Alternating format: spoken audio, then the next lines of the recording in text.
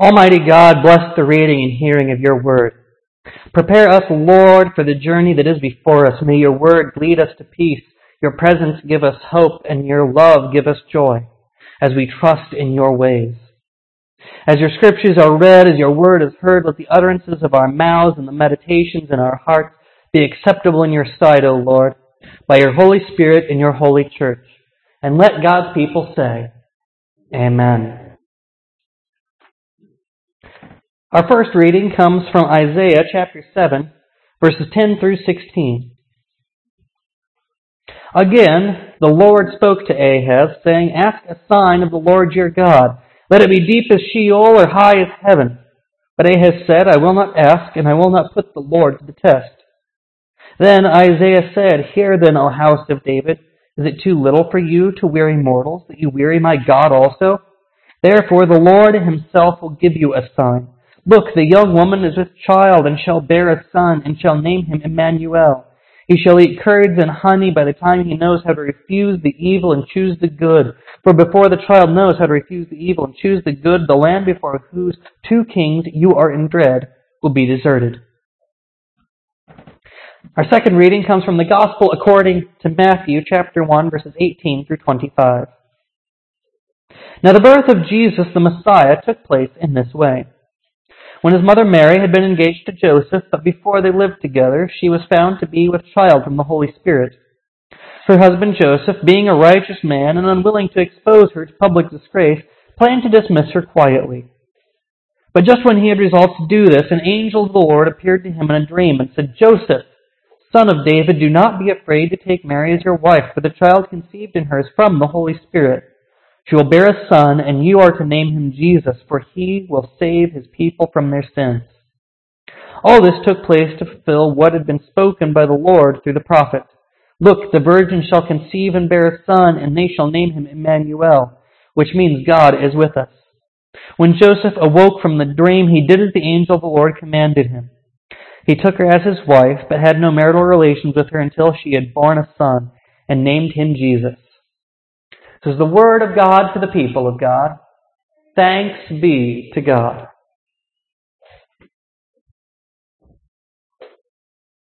So on this fourth Sunday of Advent, we look at learning to trust.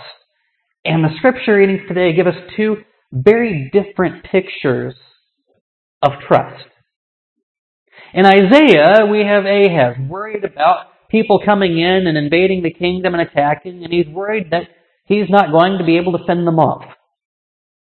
And so the Lord sends Isaiah to him and says, all right, I'm going to help you. And to prove I'm going to help you, I'm going to give you a sign.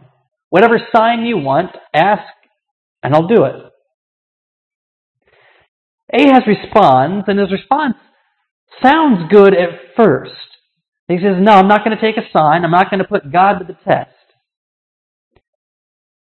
The problem, though, is that he's not going to put God to the test because Ahaz simply doesn't trust God. He only trusts himself. And so he doesn't want a sign because he doesn't need a sign because he's going to rely on his own abilities. The problem is that he doesn't have the ability needed to fend this off on his own. But he refuses to trust that God is going to help. In Matthew, we get a very different picture of trust. We have Joseph, who's having a very, very difficult internal struggle. Because as it says, he's a righteous man. And as a righteous man, he would follow the law explicitly. The problem, though, is that he's found Mary to be with child, and he doesn't want to publicly shame her. And so he's trying to find a middle ground between his righteousness, which says, shame her in public, because that's what the law says, and trying to do what he thinks is right. And just when he thinks he's found a middle ground where he's going to send her off quietly to not make a scene, an angel comes to him in a dream and says, look, Joseph, I get it. This isn't what you expected. But this child is of the Holy Spirit. This child is going to be very important, and I need you on board. It's okay to marry her. It's okay to let Mary be your wife. It's okay to take her in. You don't need to send her away. Trust me. I'm going to take care of this. And Joseph wakes up and he goes, okay. Joseph sets aside the law completely. He sets aside tradition completely. Because God's word came to him and he trusted that if God had something that he needed to do, even if it flew against everything that he was taught and everything that he knew was in the law, if it's what God needed, he was going to do it because he trusted that God would take care of him. And so God put trust in Mary and Joseph to be able to raise this child and bring him up right. And Mary and Joseph put trust in God that God would take care of them and see them through whatever troubles came. And as I was reading about this, I started to think about how we learn to trust. Because how we learn to trust usually isn't something that begins with trusting God. It's learning how to trust each other, and we learn to trust God because of that. And we see two very different pictures, that Ahaz has no trust at all for anybody but himself, and Joseph and Mary who are willing to trust God with whatever he throws at them. And it made me think about the way that I learned how to trust. And since my dad is here this morning, I get to embarrass him by telling a story about him.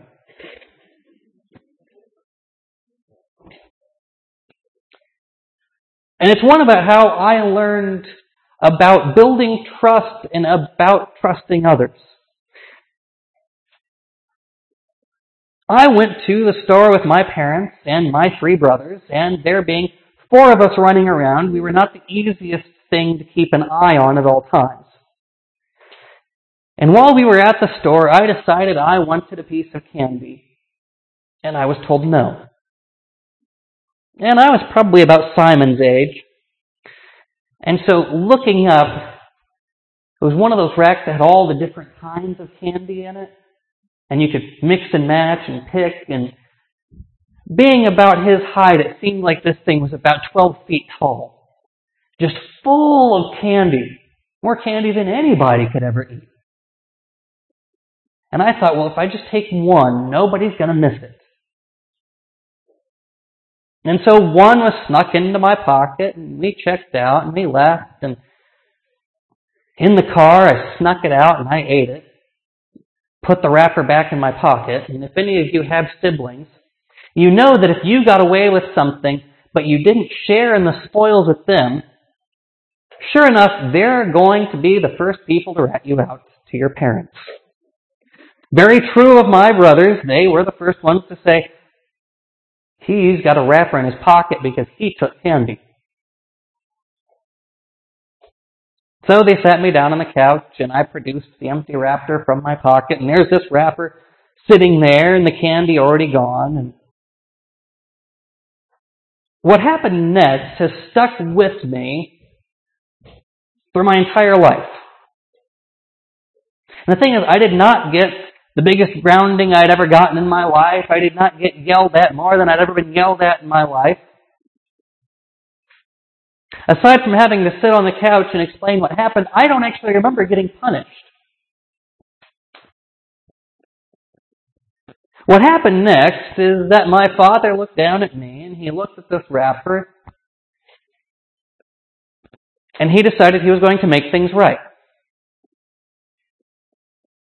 And he took that lone candy wrapper and he got back in the car and he drove up to the store and he told them what had happened and paid for the candy that I had stolen and apologized for my actions and took responsibility for what I had done.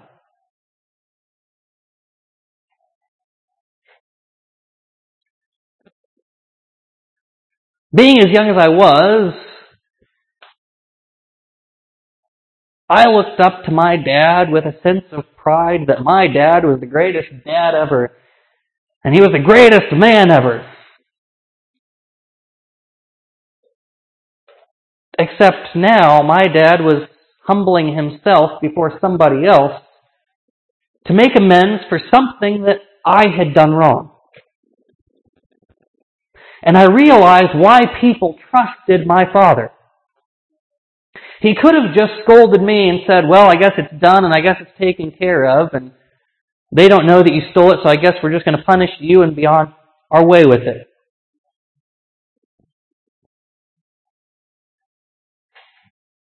But my father knew the truth, and he knew that to make sure that people would still trust him, that the truth needed to be told. And so he went and he told them the truth. And I realized people trusted my father because he was honest and he would fix wrongs. I had wronged somebody and he righted it. I had been dishonest and he told the truth.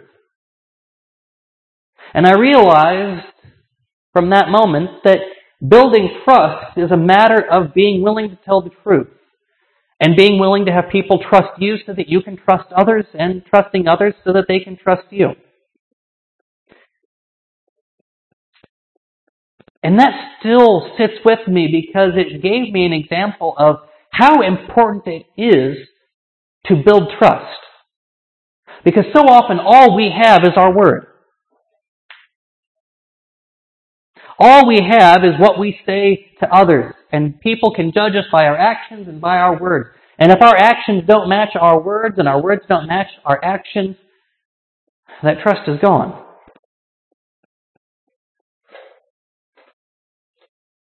In this day and age, it is difficult sometimes to be able to find people who are telling the truth.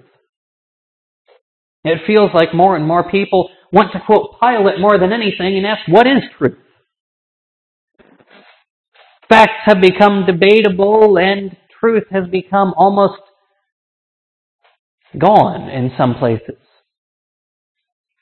But I always come back to that moment when I realized that telling the truth and acting on what needs to be done is how you build trust and keep trust. And that was how I learned to trust, not only in others, but to be able to trust God. Because if God said He was going to do it, I needed to just trust that He was going to make it happen. And if I was going to trust others, I needed to be able to put my faith in them that whatever they said, they were going to do. And this doesn't mean that that faith has never been rattled and that trust has never been shattered.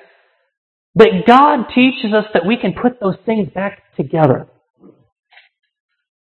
And the thing is that we have to be able to trust each other. Because if we can't trust each other, we can't trust God. Because if we are the body of Christ redeemed by His blood, if we cannot trust the body of Christ, then how can we trust anything? If we cannot put trust in one another to be able to do what God has asked, how can we trust that God is going to get anything done? And we have to be able to put that trust in one another.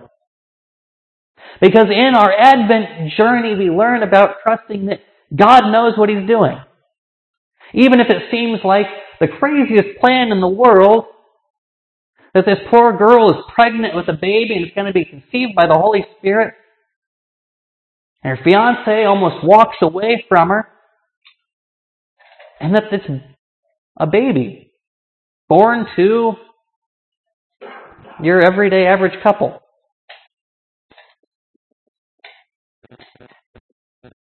Born in a little country town, laid in a manger. Christmas teaches us that we trust in these seemingly impossible things because God can make the impossible happen.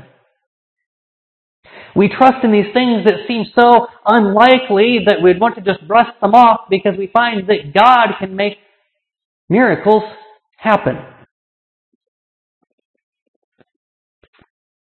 And in this journey we call life, we are reminded that God calls us not to be set apart from one another, but to work with one another. That we trust each other so that we can do God's work, because if we try to do it alone, we fail. But when we band together as the people of God, as the body of Christ, there is nothing that we can't do. And the thing is that if we can't trust each other, We can't trust each other that we will be able to find peace and maintain peace. Because the only way that we can keep peace is to trust that the people around us are also going to help us keep peace. And if we can't trust one another to the future, how do we have hope? If we can't trust that we are all building on that same hope and that same future. And if we can't trust one another to share in our joys, how can we truly celebrate our joys if we can't trust that the people around us are going to celebrate us when we need to celebrate?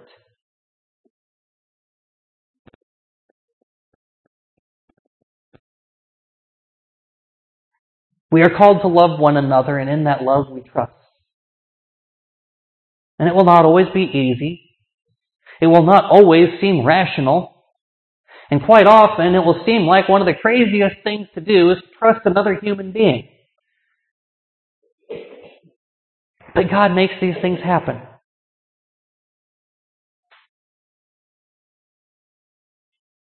And one of the greatest miracles of Christmas is that we come together. We come together with peoples from around the world. Different nationalities, different backgrounds, different everything. But we join together to celebrate the birth of a child that unites us together. That we may celebrate all of those things and that we may trust in each other. That we are one people. That we are of one body. That we are cleansed by one blood and we are brought together by one God that wants to see us all thrive in this journey we call life. To lift each other up. To build each other up in trust. That we help each other in this life. That we trust that the Lord will care for us and guide us into the next.